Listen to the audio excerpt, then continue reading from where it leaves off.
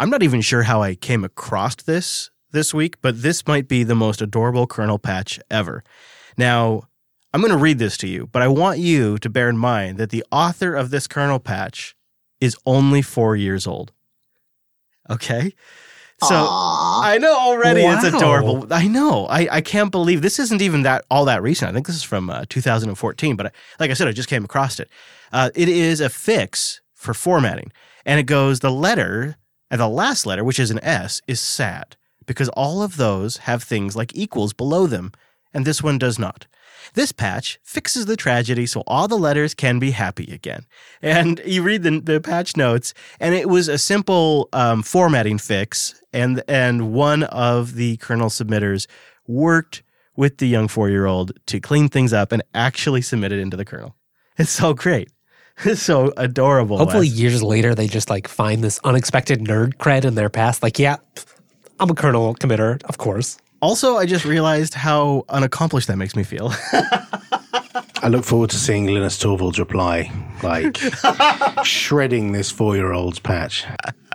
No, he was good.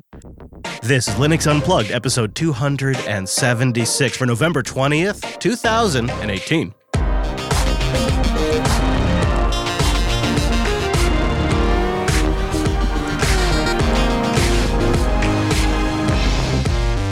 Welcome to Linux Unplugged. This episode may be cursed because I realized I didn't grab myself a beverage before the show. My name is Chris. My name is Wes. Hello, Wes.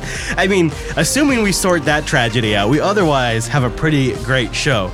Coming up, we've got some community news that caught my attention this week, and we'll explain that Android kernel mystery that's probably been on your mind and you didn't even realize it. Cool. Take a look at that Deepin, and then rumor has it 1804 is going 10 years of support. We'll play the clips and a few other little highlights from Mark Shuttleworth's talk at OpenStack Berlin, I think it was. Berlin. You and I weren't there, but we did actually have... We've been bonding with Mark all day. We had crew members from Linux Academy at the event, got the inside scoop. Whoa. Got the inside. They actually ended up getting stuck in Berlin, too, for like an extra 48 hours. It was rough. There are worse places to be. That's true. Then coming up, we will launch officially, the voting for our new automation system. And then we'll take in some feedback, answer some questions, give you some app picks, some GNOME Shell extensions, and I'll give you my first review of a Thunderbolt 3 dock that I got for my Linux box. But this one has an NVIDIA GPU built in. Can you actually add full dedicated graphics via a single cable to your Linux box? And does that crap actually work? And what are the downsides when you externalize things like that? I've got my initial report on all of that. But before we go any further, we have a solemn duty that we must perform, and that is bringing in our virtual lug. Time-appropriate greetings, Mumble Room. Good morning, everyone. Hello. Woo. Brandon, Brent, Charlie, Cubicle, Nate, Minnie McPopey, Scott, Sean, the Silent Drifter, and Mr. Wimpy. It is good to see all of you in the virtual lug today. Really happy to have you there. You know, the virtual lug is one of the best parts of the show, so I'll just mention it right here at the top of the show. You should totally join us. We've only got a few more episodes before the end of the year, and we'll probably be recording our predictions episode either on December. It kind of depends because Linux Unplugged really gets the shaft on the holiday schedule this year. Linux Unplugged lands on Christmas Day and New Year's Day. So we'll probably be recording our predictions episode around December 11th or the 18th. Those are like the last Tuesdays before Christmas. That's your shot to show everyone just how smart you are. Yeah, that virtual lug is open to all of you. And if you want to get a prediction on I think what we're going to do, just so you can prepare yourself, is we're going to make a prediction of what we think will happen. And we're going to make a prediction of what we'd really like to see happen, what we really want to happen. Sort of like if you had a magic wand, what would happen? So we'll be doing, because those are always a lot of fun. We'll be doing those, and then if all goes as planned, we'll review them a year later and see how things held up. I mean, usually that's pretty rough, but we do it anyway for consistency. That's right. So, Mr. West, what have you been up to? I saw a little problem solving involving X-forwarding or something that you were working on this last week. Okay, so sometimes it's a weekend and you want a game. Now, by this I mean play a board game. In particular, Perhaps you've played Settlers of Catan, Chris. Oh, yeah. Yeah, it's a classic board game, of course, but sometimes, well, your friends just aren't where you are. Enter Pioneers. Now, this isn't the fanciest game in the world. In fact, it's a pretty old GTK2 implementation. I was going to say, yeah. It is free software, and it implements like a whole bunch of the various expansions like Seafarers. It's not super shiny. It does work well. On Linux, like it's packaged in Debian. They have maintainers there, so it's really easy. Okay. They have some binaries that someone manages to make for Windows. Oh, really? Unfortunately, one of my friends, well, he's on a Mac, and he's a political scientist, so he's not, he does do some statistics in R, but compiling C++ and GTK Getting a applications. GTK2 app on macOS, how was that? How did that work out? Well, we dodged that bullet. In the past, Oh, really? I'd had him use a virtual machine. He was like, I think we used something called VirtualBox for this, which I was like, yes, okay, but I didn't want to go through that. Yeah. It was already 6 p.m. on a Sunday. We just wanted to play the game. I spun up a new VPS somewhere, and then I used XPRA. Which bills itself as screen for X11. And it's probably most similar to X2Go, but serves similar functionality to almost any VNC or RDP type application. One of the things that makes it nice, though, is it basically starts its own little X server on the side, and then you can set the display variable for any app you want to run on it. Oh. And then from any client, which includes an HTML5 client, I haven't tried it, but I'm curious, it has a package compiled for OS X he could just install. He ran one command on the command line, and up to pop the application. I used it to run the server that way. They have like a nice little GTK dialog to configure the server, so I didn't have to run that on my machine either. So you set up a droplet, you set this Xperia on there, XPRA, and then you forward just that GTK2 game. Yeah, exactly. And you can do it over SSH if you like, or it can bind just like a TCP port. That's pretty nice. That's an interesting, so it's application level X11 forwarding. Yeah. Now, where does this fall in Wayland? Probably doesn't do anything at all. But for the moment, it is pretty useful. Unless you use X Wayland. Oh, that's right. The other thing it notes here is that you have forwarding of sound, clipboard, and printing services. That's pretty nice as well. And you can do it over SSL if you like, or like Wes said, over SSH. And that HTML5 client, think about that. You could deliver single X11 applications inside a web browser with that. Yeah, right. That'd be pretty neat. I have used OBS before with this on a droplet, and of course, the video's not the snappiest, but it worked. I mean, I could control the software, and that's what counted. So did they have to install an X server on their Mac? I mean, I didn't follow along. He didn't show me his screen, but they have like a package for OS X. I just told him, hey, install this, and then run that command. And with no further help or prompting from me, he got it working. I see, yeah. Huh. And there's a Windows binary there too. Chris, I remember you were asking for a way to watch movies and shows when you were traveling with some loved ones. Would this solve that problem? You think it could do video? I mean, I think it would transmit video. I don't know that it's specifically optimized for that use case, so probably it would be choppy. But I'll give it a shot.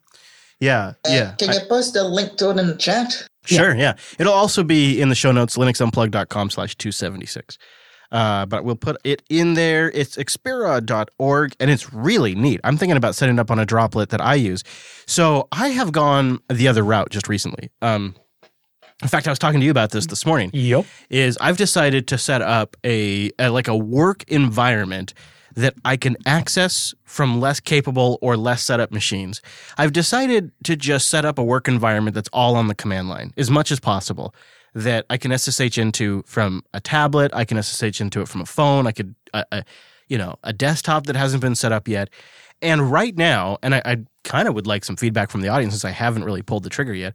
I'm debating between two possibilities: setting up a VM on a droplet that I already have, a pretty powerful droplet with some headroom, yep, or setting up like an Ubuntu environment container. Like when you look on Docker Hub, there are Ubuntu-based containers and others that are just pretty much, they're ready to go workstation container environments. And you might say, Chris, why do this? Well, my idea is I don't want to thrash the local host. I don't want to thrash the main host system. I want to have a disposable environment that I can load packages into. I can try out different applications. I can do all kinds of things that I wouldn't want to do on a system that I want to keep around for years. And my first thought was, well, build a VM or anything like that. But then I thought maybe I could do this in a container and maybe have something a little bit faster. So you combine it with this Xperia, and then I could potentially even forward web browsers. Yeah. So what application do you want to run? That's the...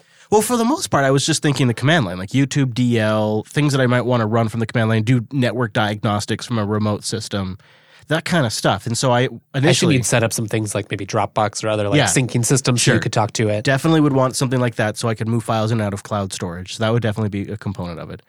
An SFTP, stuff like that. So it doesn't have to be a lot. So I'm curious to know what the audience would do. Would you set up a VM or would you set up a container? And the reason why you might go container is because maybe it'd be a little faster. I use sort of a mix of both. Oh, really? Yeah. So, yes, you could have your droplet, an Ubuntu droplet, and then for trying stuff out, when you want to make sure it's all working nicely, what you could do is use a combination of LXD and multipass to start up full VMs when maybe you're wanting to run something that needs its own kernel in order to, function properly. And LXD when it's something you can just jam inside a container quickly to test. And, if you get those things set up and they're working for you, then you can just leave them in those VMs and containers. Or, if you're just testing something out, then you can chuck them away when you're done. This is a job for this could be the perfect job for a multipass.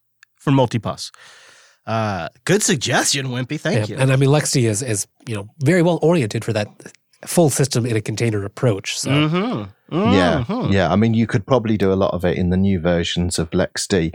Both of those are available as snaps, by the way. Okay. All right. I think that may have swayed me a little bit. Go figure, right? All right. So I woke up to this news this morning, and I have to be honest, it was the last news item I expected. It appears that Valve is discontinuing the hardware Steam Link. I guess, or another way to put that, maybe more accurately, is they're discontinuing the Steam Link hardware, the actual box itself, the little HDMI gadget that you could connect to your TV, and it would stream video games from your PC. So not the client functionality in Steam, just the cute little box. And they still are going to maintain their apps, so they're going to deliver this functionality via an app. And I was really surprised to see this for a couple of reasons. Number one, Steam has really kind of led the way with the streaming service. They were out there with the Steam Link before Google ever talked about their stream beta or Microsoft ever announced the Xbox streaming. I mean, they didn't beat OneLive, but they were out there really early. One of the first serious attempts. And the really nice thing about Valve's approach is it's over your LAN. It is over your damn LAN. And that is just going to be a much less error-prone experience. When you're not having to rely on your crappy internet connection or your ISP's crappy routing or 5 ISPs down from your ISP's crappy routing, you're going to have a much better time. And having this go over your local Ethernet, there's just no competition.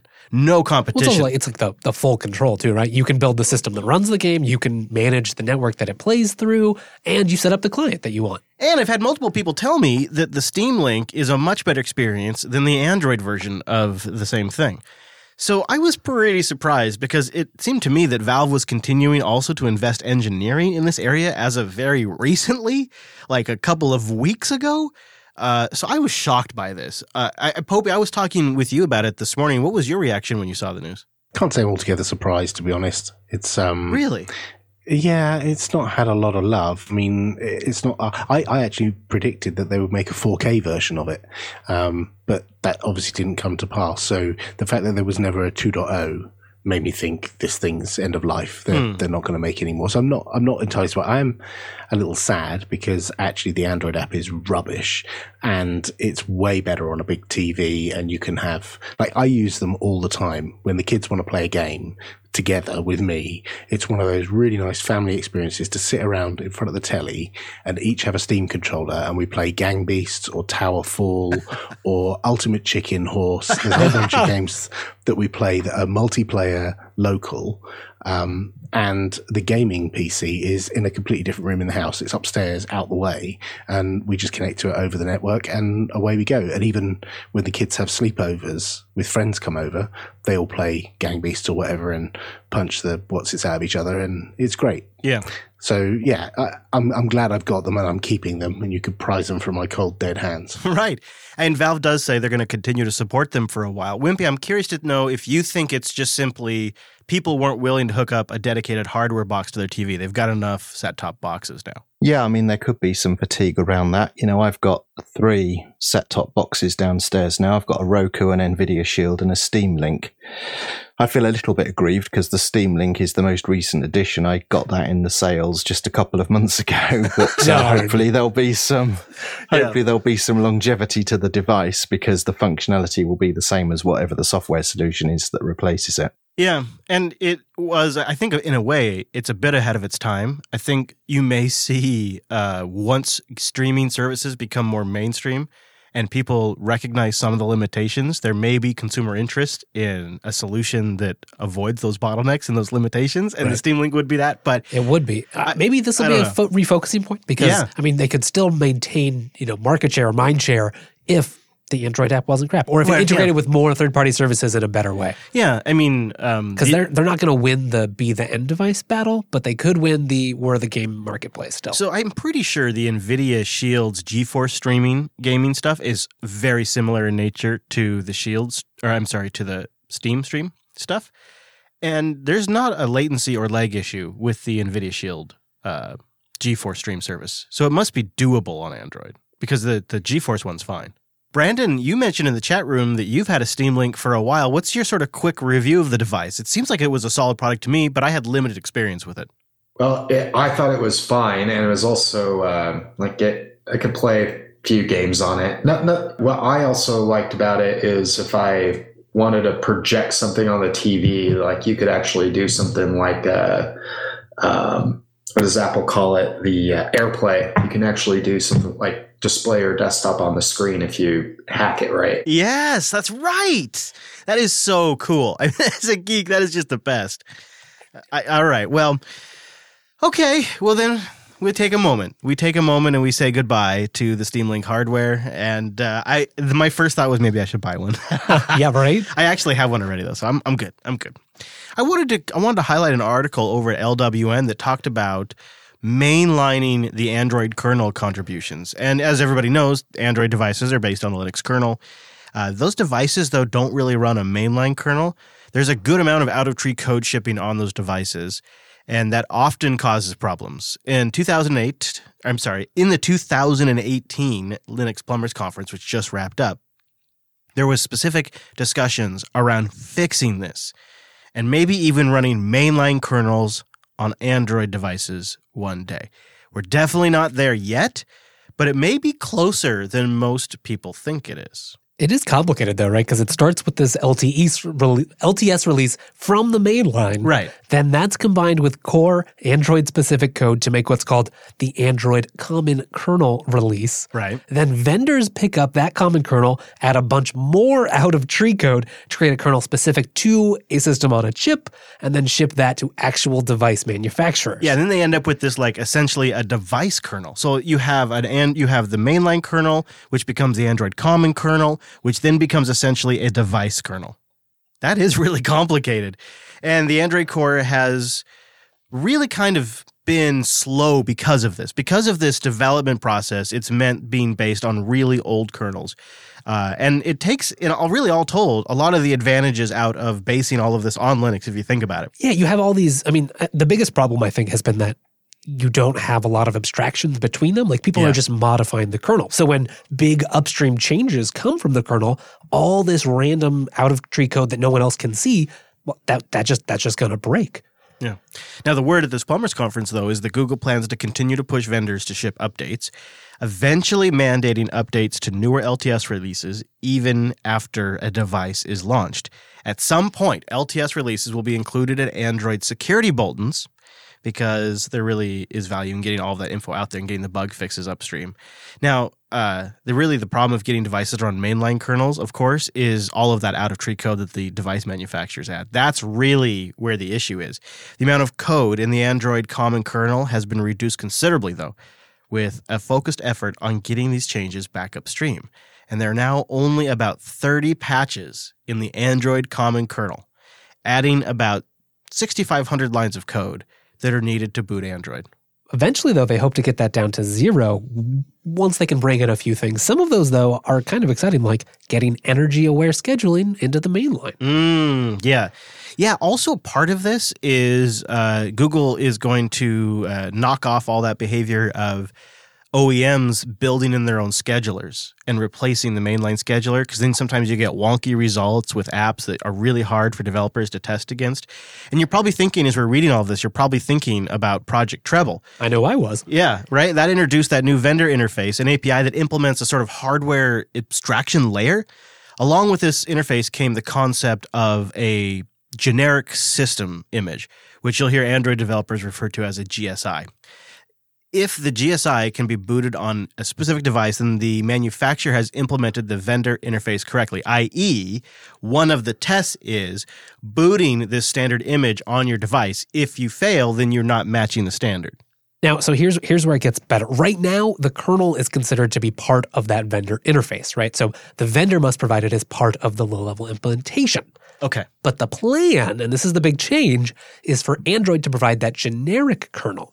Devices will be expected to run this kernel. To make that happen, they have to provide a set of kernel modules, and that's where that new boundary comes in. They can no longer provide their whole custom kernel, just a module, and that makes it a lot easier to interrupt. Yeah, so moving all of that out of the main kernel itself, putting it into a module, and that would, I wonder, hopefully mean down the road, damn close to mainline kernels, which means much faster security updates. Like, okay, vendors add a couple of their own modules to support their hardware. That is a lot more reasonable. It's really how it should be done. Yeah, right? Yeah. I do kind of in the back of my mind wonder if this is the fallout and result of Spectre and Meltdown, in a way.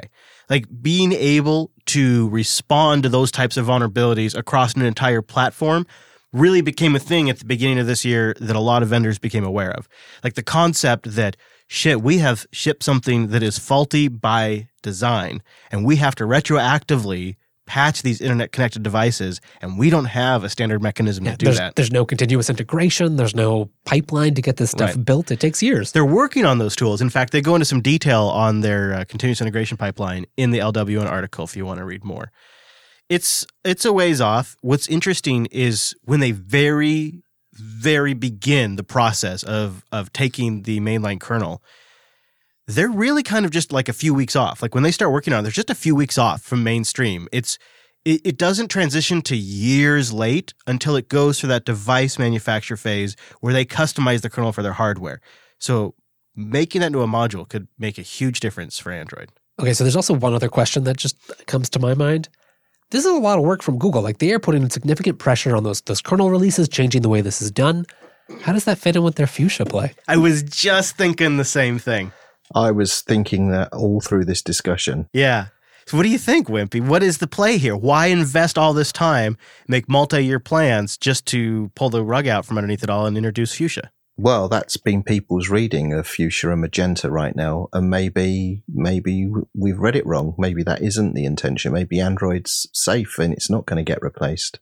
The other idea maybe is that they're trying to prepare OEMs and manufacturers for this relationship. Like, look, on our next operating system that we want you to ship, they're getting updates. You have to plan for it. Now my glass is half empty, Wes. Thank you. My pleasure, sir. It really could be. It could be that. It also could be the fact that even once they start shipping Fuchsia, that there will be years still of a market dominating. I mean, there's billions of Android devices now. So this is something that needs fixing regardless. And I am one that thinks that Fuchsia is designed to replace Android. I admit it. And I have not much to go on other than what it can do, the way it's built, and the fact that their most recent products didn't ship with Android, but they shipped on the Chromecast platform. That to me is a big indicator that Android isn't a hot product inside. I don't know. We'll see. I hope I'm wrong because I had a recent go with the Pixel 3, and some memory issues aside, I think Android P is pretty damn good, especially put in that dark mode. Ooh, in that. Did you get a chance to update your device? I did, and honestly, like. P is great. It's snappy. It's a lot faster. It's smooth. The notification management stuff's way better. That's nice to be able to just shut that stuff up. And then one of the other things is like, it'll come up and say, hey, bro, I've noticed that you commonly dismiss this notification. Do you want to stop? Do you want to just turn it off? And I'm like, yeah. I do. Thank you. Yeah, that is good. And also the settings menu is really great now as well. Yeah, much better. Much better. So I kind of hope they stick with it in some ways. I don't want to see them bail on it because we haven't gotten to that perfect Android device is that DeX concept that everybody's excited about right now. That's the perfect Android device. You have a USB-C interface or something like that you plug into a monitor, you get mouse and keyboard, everything, you have a Bluetooth mouse and keyboard, you sit down at your desk, you plug in one cable, you get power, you get external display, and you have a full desktop environment running on this Android device. Like I still think that's possible. And I think the interest in the new DeX system. Right. I mean, you could also see like tablet hybrids, which was like a case you shove your phone inside, and then that mode activates into like a hybrid tablet mode. Cool. That'd be pretty good. All right. Well, let's do a little community news here. Deepin has a release 15.8. The latest version of the Deepin Linux distribution is out and available for download. I gave it a download today. Man, their mirror is getting hammered. So they have one option to download it off Google Drive. I did that, and that went a little bit faster. This, I'll say right off the top, didn't boot for us. I mean, actually it booted, didn't install for us. It would not install on our NVMe storage. I don't know what was going on.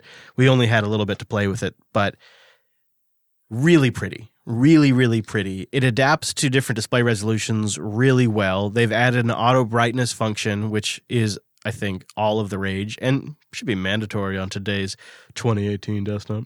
And they have a great dock system. Deepin is one of those, I don't know, right now it feels like it's maybe not getting the respect it should. It's really a unique take. I'm not saying it's like an elementary OS, but it's in that... it has worked hard to carve out its own little niche out there. It's an elegant distribution, right? Yes. Yeah. It's not for everyone, and it won't meet all of your needs. And like we couldn't get it to install. The installer is not super full-featured, but it was really elegant. And if it had worked seamlessly, it would have been a really good experience. Do you know if they ended up fixing the issue that they had in the previous release where like some of their native applications are like not the same as other ones? I kind of vaguely recall what you're talking about. Does anybody else in the Mumble Room recall what he's talking about and have a recollection there?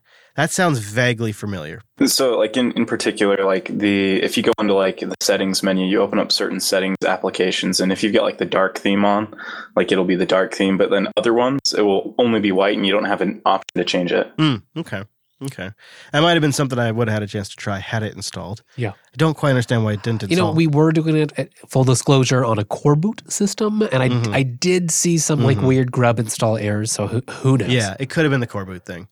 But I don't know. I don't have a lot of experience with this distribution. Nobody in the Mumble Room is speaking up about it, so I guess nobody in the I've used it quite a bit recently. Oh, really? You have? I have. Yeah, it's one of my go-to distros for sort of doing distro testing. Yeah, I love it. I think it's brilliant. Okay, why is it your go-to, and what do you like about it so much? It's my go-to because we're testing stuff that is not on Ubuntu and is not necessarily Debian because it's built from Debian unstable in a similar way that Ubuntu is. Right. So it's a good sort of halfway house for testing stuff. But also, it's just so nice, and I actually enjoy using it. I think, oh yes, but every time I boot up Deepin, I just think this is really lovely and thoughtfully presented and elegant and pretty and modern, and it's just everything about it I think is just really on point. I think it's terrific. One thing we noticed when we were going through the installer was the end user license agreement. What do you think about that? I'll be honest, I haven't read that. I mean, we didn't either. You got to scroll down, but we didn't read it. You don't often see like a full screen EULA when you're installing Linux, though. Yeah, it's its own unique thing, though. Its own unique installer. It's very pretty. It's very minimal as well, from what I remember. Yes. Yeah. All right. Okay. I'll give it a go on a non-core boot system. I mean, I'll take that installer even with it not working over Anaconda any day. Yeah, that's true. Wes is not a fan of Anaconda, which I've turned on it over the years. I've liked it a little bit more. So package availability, snaps, those things, how's that on Deepin, Wimpy? It's all tickety-boo. It works really well there. Oh, very good. Okay. All right. It's on the we'll try list. We'll try it on a different laptop. Yeah. The thing is I really wanted that core boot machine, which is a Purism, by the way. It's the Librem 15. I like that to be my go-to distro tester. That's really but core boot sometimes does throw things for a loop, which always surprises me. Like, seems like if any operating system was going to have solid core boot support, it would be Linux. Come on. But it's just not, it's not a priority for that distro. So it's understandable. And it doesn't really properly reflect actual consumer hardware. Right. On one ways, it's great because it's this like free hardware sort of thing, but no one else runs it. Yeah. This is the beginning of the process where Chris justifies yet another studio computer. No, just kidding. Never enough. Maybe I'll keep them around now that I know that these 1804 installs are going to get 10 years of support. Well, there's some details along with that, but this was an interesting announcement in several ways, actually. Mark Shuttleworth, of course, the founder of Canonical, was at the OpenStack Summit in Berlin. Mr. Wimpy, I think you were there as well, weren't you? No, I wasn't in Berlin, as it happens. I was in Stuttgart. Oh, I would barely even know the difference, so I'm sorry. Oh, right, yeah. So, I was with a team of colleagues in Stuttgart, including Mark, at the back end of last week. And the OpenStack Summit seems like it's Mark Shuttleworth's power zone. Like, he really knows that market. I don't know. When I watched him up on stage, I thought, this guy really knows how to speak to this audience, and he knows specifically what's important to them. I'll give you a little flavor. So I grabbed a couple of clips so you guys can get a taste of what an OpenStack keynote by Mark Shuttleworth is like. And this is the very beginning here. Very much. Good morning, everybody. It was so great yesterday to see everybody from this community again. Every 6 months, we meet up. But I was stopped 1,000 times by people with the same 2 questions. So I thought I may as well just answer them here. Now, he's about to make a joke, but before he makes the joke, he actually addresses what his thoughts are on the IBM buying Red Hat story, which I thought was a pretty bold move up on the stage. Very candid. Especially since that's a player in that market, I mean, they're competitors. Yeah. The first question, since everybody sees Canonical and Ubuntu as the company that's risen to challenge Red Hat in the enterprise, is what do I think of IBM buying Red Hat? There's 2 big burly Texans behind the curtain. So let me say I wasn't surprised to see Red Hat sell. Because over the last 2 years, I've seen some of their largest users and customers opening up and saying they wanted to have new Linux options and signing up to build open infrastructure with Ubuntu. But I was surprised at the amount of debt that IBM took on to close the deal. Oh. And I would be worried for IBM, except the public cloud is a huge opportunity. And I guess it makes sense if you think of IBM being able to steer a large amount of on-prem RHEL workloads to the IBM cloud, then that deal might make sense. That was both cutting and astute, right? It's like, I think that's great. And brave of him. He then goes on to joke that the second most common question that he gets is, who did you lose a bet with to have to grow out that I think, as he puts it, glorious beard, I think, or magnificent or something like that. He really is rocking a beard these days. Have you seen his latest look? Yeah. Have you seen a picture of Mark Shuttleworth? It's funny because none of the stock photos used in quotes of him on the various news sites have updated at all. No, well, it was a lot of beard. I mean, in ratio to Mark's public appearance, it was a lot of beard in a short period of time. So while he's up on stage, though, he's gotten really good at doing a keynote in 10 minutes. And when you're doing a keynote in 10 minutes, you really got to get going. And you got to explain stuff. I mean, you got to, all the terms and the jargon you got to get through. You have to have a clip. And so Mark's going through and he's identifying what is a new area of growth for Canonical. And in this, he just casually drops in there that Ubuntu 18.04 will just receive 10 years of support instead of the 5 we all expected. A couple of years ago, we started focusing on telcos, and I think everybody knows that Ubuntu is the platform for telco OpenStack. Last year, we said we were focused on adding financial services to that, and I'm very excited to tell you that over that period, 6 of the world's top 20 banks have signed up with Canonical to build open infrastructure on Ubuntu. Now, let's actually think about that. 6 of the world's top 20 banks. Now, 6 out of 20 doesn't seem like a lot. Well, that has to be, out of those 20, people that are interested in doing an OpenStack deployment to begin with. So that narrows down the list. Right. And also like each one of those deployments, it's a sizable deployment. Yeah. Oh yeah. All 6 of them are going to be huge, right? But you don't just assume that all 20 just were itching to go to OpenStack. So only some of them were looking to switch their core infrastructure to begin with, and the ones that did, 6 of them went with Canonical's solution. That's a pretty major win. But as somebody who has worked in the financial institution for nearly a decade back in the day, I can tell you they move at a different pace. As we moved into these new industries, that really raises the bar and the complexity and the diversity of things that we support. For those of you who are grappling with GDPR, you'll be delighted to know that the current release of Ubuntu OpenStack supports full disk encryption, Bastion, and uses Vault for key storage.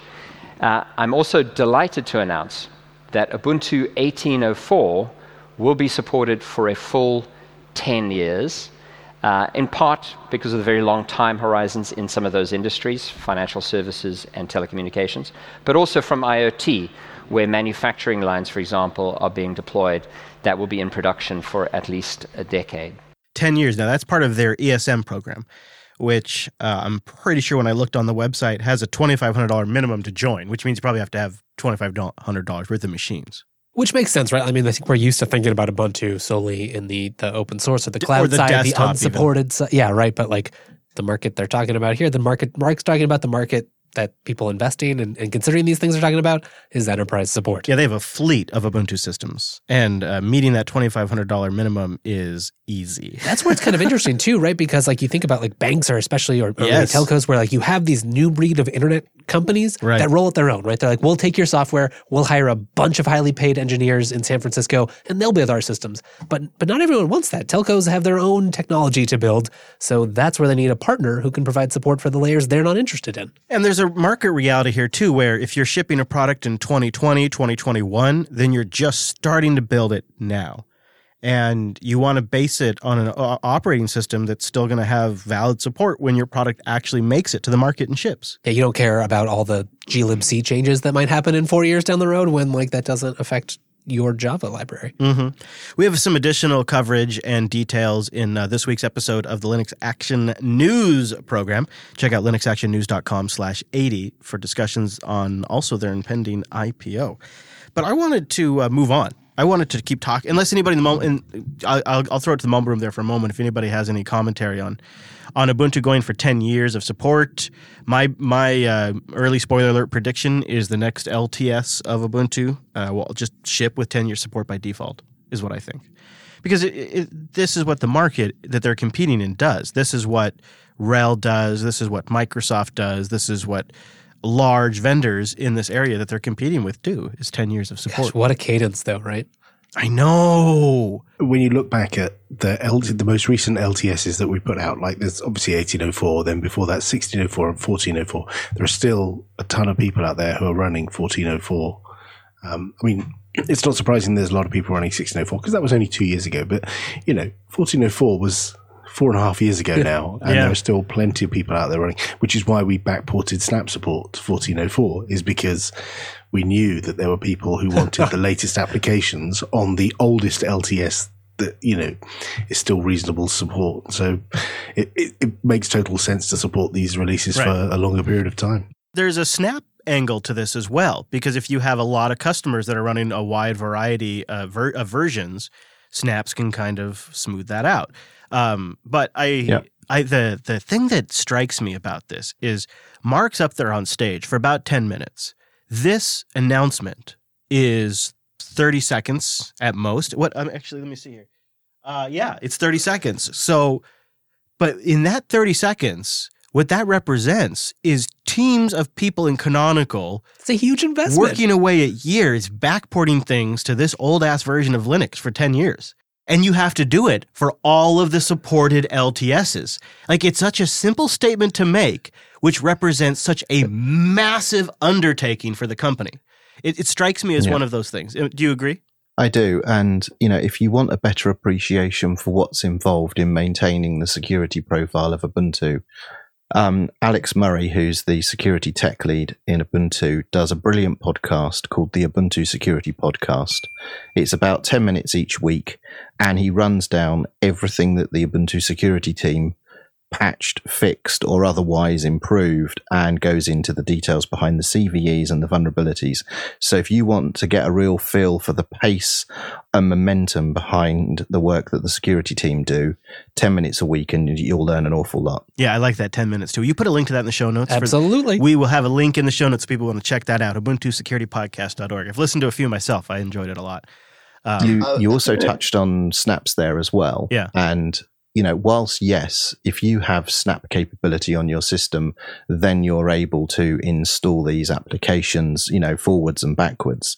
But the other property that snaps give you is you could take legacy applications that were deployed on Linux from the past. You could create a snap of that, artisanally bundle everything that aged application requires in a confined, isolated container. And now you can install that snap on, any of the supported distributions. Right. Without exposing the whole system to those old libraries. Right. Yeah. And not having to go through these flag day, changes when a new release comes out. You have to now update your application, as Wes said, to support the new glibc or whatever. I think that snaps, honestly, it makes sense because with snaps, it allows them the opportunity to, all of this maintenance that you would normally have to do, backporting it 10 years. I mean, that normally would be a nightmare, but if you've got that all isolated, that makes the core maintenance quite a bit less. I thought it might end up with a Windows Server 2000 situation where there have been applications that have been running on there for 10, 15 years, running on there for so long that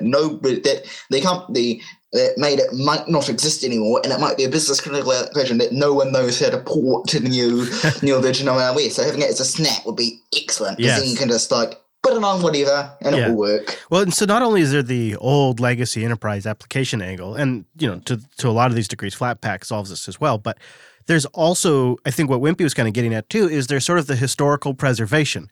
We preserve physical pieces of art, but we're not really good at preserving digital pieces of art. And sometimes, because the technology moves on, these old pieces of art can't even run anymore. And so being able to create a self-contained environment where you could preserve maybe your favorite video game or your favorite old spreadsheet program, that's really important. And I mean, I don't think it's right. We shouldn't think about it necessarily only in old stuff too. Getting the ability to have that flexibility also means you can use newer systems that might be supported or get the latest security updates. It means I can move on too without having to lose that legacy. Exactly. Oh, that's good stuff. All right. Well, let's shift gears and talk about docs here for a moment. Wimpy really got us excited about this recently. We've been drooling all week. We have. And Zek the Penguin wrote into the show just a little bit before we went on the air. And he says, "Hi, Chris. You mentioned looking at getting a docking station, and I found very little online that suggests docks work well with Linux. Would love to hear more about what dock you selected and how well it is working." So I thought I would give my report on the dock that I ended up purchasing after last week's episode. I just decided to pull the trigger because I felt like this was an area that maybe the Linux audience could use just some hands-on experience. There's a lot of uncertainty, any of this, it's all kind of brand new. Right, and in my case, this was a $367 dock. And that's a big chunk of change to not know if you can even plug it in and make it work with Linux. I'm not going to spend that money knowing it won't work. No way. So I thought, okay, well, I was really wanting to come to a dock solution. And Wimpy had found a professional grade Lenovo dock that may have even been a touch more price-wise than this, but had a lot more ports than this does. So there's a couple of different options here. But so since Wimpy went with that one, which is working well, I don't know, Wimpy, just for the sake of completion, do you know the model again? Is it just called the Lenovo Professional Thunderbolt dock? I think that's what it's just called. Yeah, it's called, the Thunderbolt Dock Gen 2, I think it is. It's hard to decipher, the different docks Lenovo has can be pretty tricky. We've linked to it for the last couple of weeks, though. That's the easiest way. Yeah. Anyway, it's specific to this model of laptop as well. Okay. That's good to know. Yep. So I sort of tucked and rolled and went with the Lenovo Thunderbolt 3 graphics dock. And it's got Lenovo in the name, but my understanding is it's not necessarily Lenovo specific, though the packaging does sort of pitch it that way. In fact, the packaging makes it sound like it doesn't even work with my laptop. So when I got the box, I was a little apprehensive because for $367, I kind of have some expectations. And what I want to get out of this is I have two DisplayPort driven 27-inch 2K monitors. Then one is vertical and one's horizontal. I want to be able to plug in and have them light up. I want to have my sound system plugged in because I have pretty nice speakers up in my office. I want to have a couple of USB devices like a nice webcam. The dream, right? Where you bring your laptop in from the road, you just flew in, you set it down, you plug in one cable, you get power, and you have your full desktop experience. Totally. That is 100% what I want to do. And I did buy a Lenovo, well, Linux Academy did, that is only Intel. And that was very intentional for heat and power and Wayland. I just wanted to go Intel only. But there is a part of me that every now and then really would love to play a game. I don't happen to do it very often, so I wouldn't even consider myself a regular gamer, but I am a sporadic gamer. And so the concept of having an external Thunderbolt dock that had a graphics card in it was very appealing. But everything I looked at was nearly the size of a PC tower. It was huge. And even the ones that weren't super huge were very limited on the ports. Like they maybe had some USB and none of them would have Ethernet. I really want Ethernet. It's no good if you have to have more than one thing. Like the whole point is to be the only device you plug in. So this is why I was willing to spend the money hoping it worked on the Lenovo Thunderbolt 3 graphics dock. Baked into this dock, and it's not overly large. It's all of these are about the same size. It's a very slim profile. It has a NVIDIA GeForce GTX 1050 graphics card built in. I don't remember off the top of my head right now how much RAM is on it, but it's a decent amount. Again, I'm not looking for even 4K gaming here. For the most part, I'm looking to do 1080p gaming. You want to go from the difference of I have integrated graphics and can game basically not at all to, okay, I'll play some things on whatever settings are reasonable. Once a month. So it's not a huge thing, but when I do have the opportunity, I really want to be able to do it. Or maybe you have like a sudden video processing workload that you just need to sit down and get through. Yeah, that absolutely can happen as well. So I hooked it up, and the first thing, I didn't know which USB-C port to put it in. The first time I plugged it in, I got power right away. And this thing's pretty decent power delivery. It's a 175 watt dock. So you're going to be able, 170 watt powered dock. So you're going to be able to charge your battery pretty fast. Ooh. It's got one USB 2.0 port. It's got two USB 3.0 ports, one of which is always on, which is got a little lightning bolt to indicate which one's always on. So you want to charge your phone or something like that. It has two DisplayPort 1.2 ports on the back, one HDMI 2.0 port. It has one headphone jack on the front. What? Oh, that legacy port? I know, right? Mine's got the Courage port as well. I love it. Oh, man. 1 gigabit Ethernet. And then in the box, it comes with the power adapter, obviously, and a very, very short Thunderbolt 3 cable that barely reaches for my setup. And all in all, I plugged it in. The first time I plugged it into the power USB-C port, and nothing happened other than powering my laptop. The second time I plugged it into the main USB-C port that you're supposed to. The correct port. And everything was good for like a good 20 seconds, and my machine locked up, and I had to hard reboot. But when I rebooted, I came back up, and everything was detected. And I did that. I love this. There's this command, sudo ubuntu-drivers, I can't remember the exact syntax, but it's like auto install. Yes, yeah. Thank you. And I just do that, and it just goes and gets the NVIDIA 390 something driver, loads up the NVIDIA driver, NVIDIA settings control panel for me. I do one more reboot to make it all clean. And sure enough, I open up the NVIDIA settings control panel, and I can see all the information about my video card. Now, I didn't have the right display adapter cords. I had DisplayPort to mini DisplayPort, which doesn't work with my monitors. So I haven't yet hooked up my external monitors. But this gave me an opportunity to find out if the internal display, the 1080p display that's built into my Lenovo laptop, if that could be accelerated by the NVIDIA chip in the external dock, which if you think about it means you're round-tripping a lot of video data over that Thunderbolt 3 cable. Didn't know if this was possible. I didn't really know how to check to see which video card was powering my desktop. I looked at LSPCI, I looked at the NVIDIA control panel, and it all kind of seemed to imply that my built-in screen was being powered by the NVIDIA graphics card in the external dock. All right, I thought, well, the only one way to really find out, let's fire up some games. So get serious. I've recently got back into playing Star Trek Online under Wine. You dog. Under Linux, of course, and it's been actually playable-ish with the Intel graphics. I mean, I feel like it has to be because you don't game that much. So are you really going to play a bunch of a game that doesn't work? No. And so it was playable-ish. Yep. Space combat was fine. Ground combat was laggy, which is so typical Star Trek Online. So I fire up the Star Trek Online, and I immediately can tell, even at the login screen, that something's different. So I go in, I turn up the settings, do all of that, jump into the game, smooth as butter. So the next thing I do, I close out, I load up BioShock 2, go into there, full settings, BioShock 2, hit play, smooth as butter, full screen, 1080p. Again, that's all I need, right? Ooh. It is legitimately accelerating the graphics on my built-in Lenovo display with no external displays hooked up to the dock, which I will have eventually. But for right now, I can still get benefit out of that NVIDIA chip just with my single display. Even without all the cables you need. So I've got my power, I've got my USB devices all hooked up, and now I've got actual playable 3D graphics on that thing. Sounds like Wimpy might have a little command line magic to help you out here too. Oh, really? What's this, Wimpy? Some command line lerv? Right. Okay. Yeah. So listeners of the Ubuntu podcast will know we have a segment called Command Line Love. So I've got some command line love for you. What you need is prime-select. And if you do prime-select and query. Ah, okay. It will tell you what video subsystem is currently enabled. So on my system, it says NVIDIA. And is this part of the NVIDIA drivers graphics package? Is that where this? This is part of the Ubuntu additions to the NVIDIA drivers. Ah, okay. NVIDIA-Prime looks like the package that contains it. Yeah, okay. Yeah. And if you do prime-select and then type either NVIDIA or Intel, it will switch the drivers between the two modes. And then all you need to do is log out and log back in. And those drivers for that GPU or IGP will be enabled in the ones that you're using. Awesome. So that's how you can do it at the command line.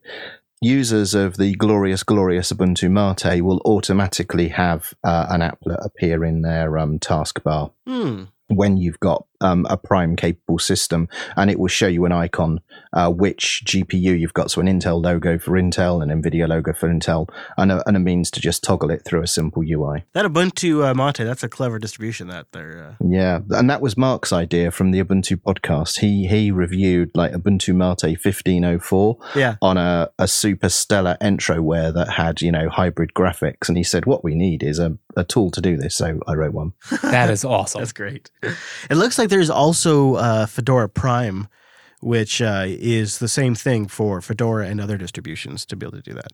So that's cool. So that's something. Will you also toss links to that in the show notes so I can look at? That'll be for me after the show. At this point, I've now tried my Lenovo ThinkPad out with 3 separate Thunderbolt 3 docks. One which was an OWC dock that was originally purchased for a MacBook, which got repurposed now for the ThinkPad. Another which is a cheapo one that I got off Amazon. I can't remember the name of it. And now this graphics-enabled Thunderbolt 3 dock. And this was the trickiest of them all, I feel. It was the one that I thought for sure would not work, especially not with the internal graphics. And I'm really, really just pleased that it's worked as well as it has. I can't necessarily say I wholeheartedly recommend this dock. It really kind of depends on what you want to do. If I was going to spend the money again, I would probably still buy it, but I would still give another serious consideration to the dock that Wimpy got because it has more ports, and I'm already I'm out of USB ports. I've got cables hanging off the front of this thing that I don't like the way that looks. Yeah, what, a dock and a USB hub? Who does that? Yeah, right. Where Wimpy's has more USB ports. It has more of the ports on the back. All of that, right? Because I've got my headphone jack on the front. So but no graphics, right? Right. And so, you know what? For this particular setup, that's a compromise I'm willing to make. Because I don't need a lot. I need a couple of USB devices, a couple of monitors, and I want 3D graphics. So that's for me, it's delivering what I want, but it's just might not be right for everyone. Just keep in mind you're compromising a little bit on the ports. At least you do get gigabit. That was the real deal sealer for me. I like getting my gigabit. And that's nice to have that built in. So I will have links to the specific model that I bought on Amazon. They don't give me a commission, so it's not for that. It's just, let's not get into that. But you know what? Maybe we should mention at this point, speaking of saving some money, Linux Academy is doing a Black Friday sale, Cyber Monday sale. And it essentially cuts off a huge amount of the price and makes it around like $30 a month or less, somewhere right in that neighborhood. But the bigger deal is you lock that in for the lifetime of the account. Now, consider what that means. They are growing like crazy, they just this year added 420 plus new types of individual usable content and consumable learning activities and training lessons and video courses, way over 420. In fact, I think in the last quarter, it was more like 500 just in one quarter. But my point is, you get this Black Friday price or Cyber Monday price, and you lock it in for the lifetime of the account. So if you're a subscriber now for 5 years, you're getting that price. And, they update the existing content. So if you forgot something, you come back 5 years later, you still got your account, then that's right there. And then here's the other thing that I didn't really appreciate until just recently. Existing students can also go get the price. So if you're paying the regular price right now. No way. Yeah, you can go get the Black Friday, Cyber Monday price and then just lock it in for your subscription. So I wanted to point that out. LinuxAcademy.com. Just go there like on Black Friday. They'll all be there. Plus, on their live page, you can see the live streams I did announcing some of their new content with Anthony, which is fun. We ended up doing 4 of them. They have a streaming machine. Yeah. We went from, like when I first went down there the first time, it was like a kind of rough shot. We just did it out of Anthony's office, set up an OBS machine, and it was just kind of a little crazy. But now they got like a video studio with a 4K Blackmagic camera and Serious LED lights operation. and like a physical set and all of that. It's very impressive. One other just thing before we completely move off of the Thunderbolt dock, I'll just a little quick mention. You do want to go learn Bolt. I don't know, Wimpy, if you have any Bolt advice, but this is going to be specifically Bolt CTL, the command line client that you can use from any desktop environment to authorize your Thunderbolt dock. So I've got a question. Yeah, you do need to learn to use Bolt. There's another tool that was also developed by Intel, but Bolt is the better option. Answer me this. When you said your computer locked up, was that after you ran Bolt to authorize the device? It must have been because it was just almost immediately after I connected it. Yeah. So what I've found is if you've got a GPU in a Thunderbolt dock and you authorize the device, then it hangs the system because you've basically just thrust a GPU into the PCI lanes of the computer. And I don't think anything. Yeah. Now, if you've got an external GPU enclosure, like some of the ones that I have, the way I do this is I pull the GPU out of the GPU enclosure, plug the external GPU in with no card in it, authenticate the device that way, and then, shut it all down, disconnect it, and then plug the card in, because you're not authenticating the graphics card that's inside the dock. You're authenticating the dock itself. Now, in your case, you don't have that luxury because the card is fused into the dock. So, yes, unfortunately, that first run is a bit hairy, scary. And I have encountered that. Just make sure you run sync on the command line before you do that. Yeah. Get everything flushed. I've got another command line lerv, which is sort of a GUI lerv for you. Okay. If you want to do that prime switching, but with GUI, if you run NVIDIA settings -P and then space and then all in caps prime, it will open NVIDIA settings on the prime profile selection page, which has got the toggle to switch between Intel and NVIDIA. Killer tip. Thank you, Wimpy. That's great. I will probably just use the command line version, but that's good for anybody that just wants to avoid the command line. Some people make it their mission. And while I think that's a little cray-cray, I say embrace the command line. And the command you're line using Linux. Come on. You heard him say it there too. They have tips like that all the time on the Ubuntu podcast. So go check it out, ubuntupodcast.org. Get more Wimpy, Popey, and Mark too over there. So docs, I have the big thumbs up for. All right, let's keep going. Let's talk about this new automation system. In fact, Wes was plugging away at a new phase of our automation system, and it's going to be a beast. It's going to eventually, when all is said and done, the process will go from editing into the system, which has yet to be named. It'll be rendered to MP3. It'll be rendered to video files. It can be rendered to multiple formats, really. It'll be distributed around the internet. It gets rendered to a particular visualized type of video. It has text. It'll have artwork that it creates. Chapters. It'll add the chapter markers. It'll publish it to the RSS feeds. It'll eventually publish it to the website. I mean, these have yet to arrive, but it is a system. And the idea is once you submit the work, from the editor, everything's basically automated from editing to the publishing. Everything's automated. Between like the final edited WAV file Yeah. and the show notes that we prepare. Right. That's it. You can't automate Joe, but everything after Joe. We're trying really hard. All right. So we have launched a straw poll to see what the hell we should actually name this thing. The community submitted a ton of names. I did not actually count, but it was hundreds. Let's just say thousands for, to make them feel good. It was one of the larger spreadsheets I've ever had to sift through. Which 2 names do you think? Wow, people get to vote for 2 names? Wow, look at Angel letting them go. Which 2 names work best for the Jupiter Broadcasting automation system? We have Autopod, Pod Publisher, Podmaker, Jupiter Caster, Castablasta, which that's a little biased from me. It is. Yeah, that's for people that have been listening for a really long time. Yeah, that's Castablasta. JPublish, Open Publish Me, which I kind of like that one. But I guess it's kind of generic. ByLove, Autopotty, Pod Publisher, Jupiter Podcaster, and Podblisher. You can't have Pod Publisher. I know. That's off the table. I know. Was Pod Publisher in there? Oh, yeah. No, Pod Pusher. It was Pod Pusher. And Pod Publisher, you said. We've got some software called Pod Publish, no, so I know. let's not It was clattering. It was Podblish, but I agree. We don't want any name collisions. Right. You and I are on the same page, though. Because my vote really is... I probably shouldn't say what my vote is. I mean, what about Autopotty? Did you say that one? I think I did say Autopotty. Yeah, I think I did. Because that's a good one that I vote for. All right, I'm making my votes. Let's see here. Oh, Castablasta is coming at 21% right now. Autopod, and then Jupiter Caster, and then Pod Pusher. But we'll keep it open for a while. Yeah. I mean, go. And if you voted before, this is a new link. So Yes. make sure you go listen to this episode. If you're listening, go vote again. A better selection of the best suggestions from the wonderful community. We have 99 votes right now, so there you are very much still in that phase where you could move the needle. And remember, if you don't vote, you can't complain. And I'm looking forward to see where that goes. All right, we got another email into the show. This one from Albert. He says, "Howdy, I just switched to my Dell 17-inch Core i3 laptop to Elementary OS from Windows. Oh, I love all of the OS to a point, but recently I got my wife her first MacBook, and my question is there a YouTube app or a Linux app, because she's got one, and I would like to have a desktop YouTube applications. No web browser." He says he's used something similar on the Mac in the past. He's been listening to the podcast for about a year. Keep up the great work. Albert from West Fargo.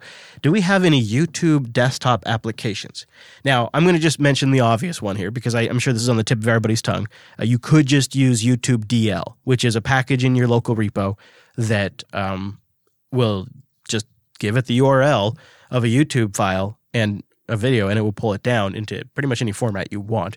And there are graphical front ends to that. I'm not sure if they're in the Elementary App Store or App Center, but they're definitely in the larger repository. I will also say that MPV, just if you have YouTube DL, it'll integrate, and you just paste that YouTube link there, and hey. Just MPV and then the URL to the YouTube video. And you're good. There also used to be like Minitube. Minitube's out there. I'm linking that right now. So that's one option. I haven't used it, but Is anybody in the Mr. Drifter, do you have like a YouTube app that you use to watch videos without the web browser? So I'm actually on board with you. I generally just use YouTube DL, but I had one of my buddies point out it's an app from NPM. It's called Natifier.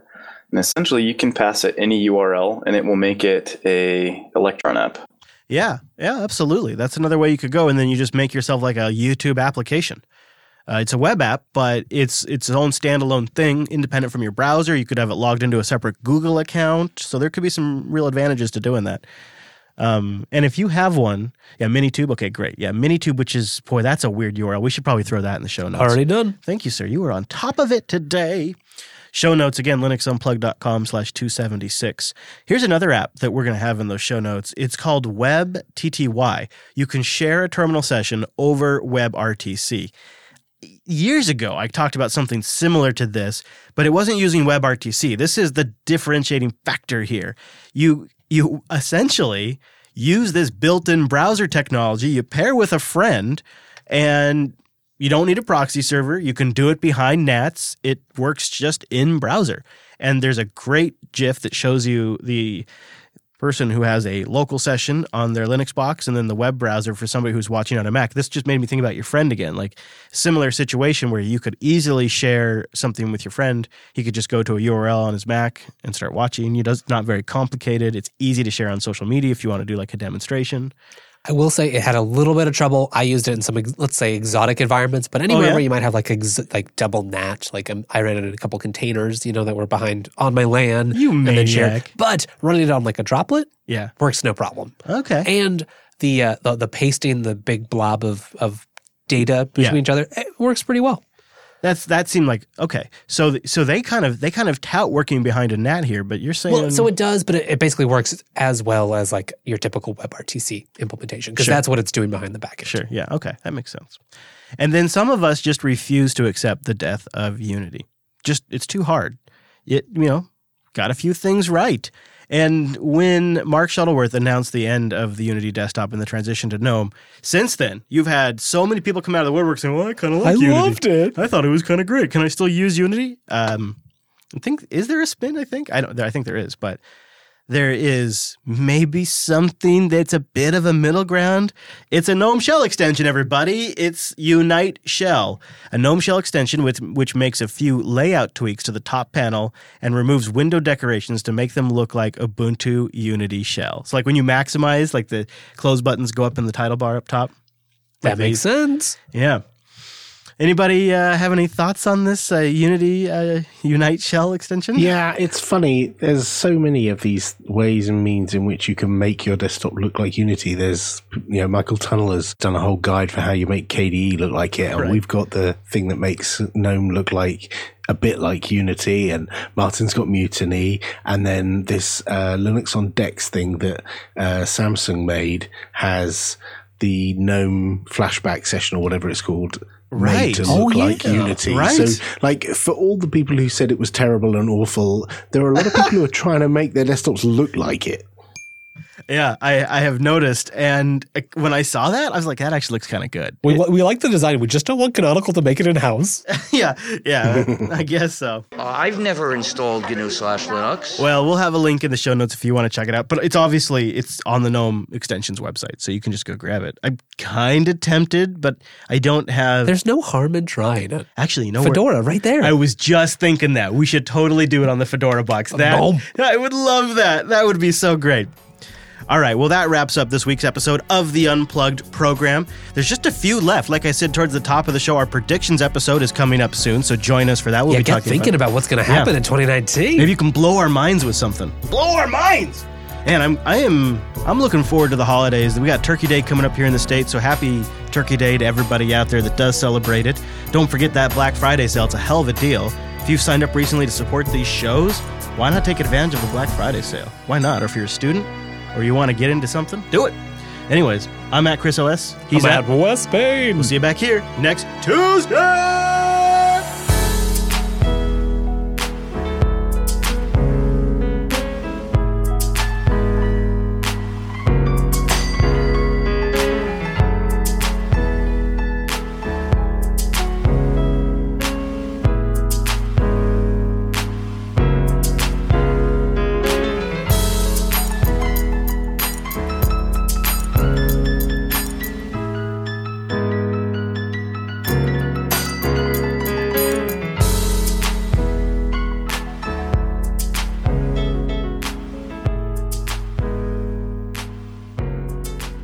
There we go. There's a show. You were just asking in the chat room during the outro, Drifter, about Barrier, which is a Synergy alternative.